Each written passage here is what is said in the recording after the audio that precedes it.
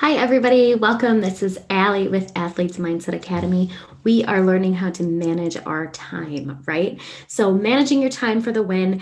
What do you believe about time? This is kind of a quick explanation on the worksheet because it's pretty straightforward. But we ask you tons of questions about what your current beliefs are about time, because what you believe about time is really going to be how you spend your time.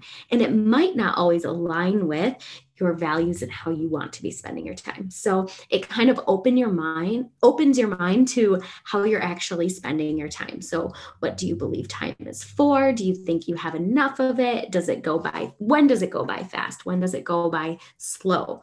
Okay, so there are tons of questions. It really makes you observe what your thoughts are around time. And then you're going to look at those current beliefs and think about how those thoughts are actually a reflection of how you're spending your time. And so write down what you want to change about the way you think about time.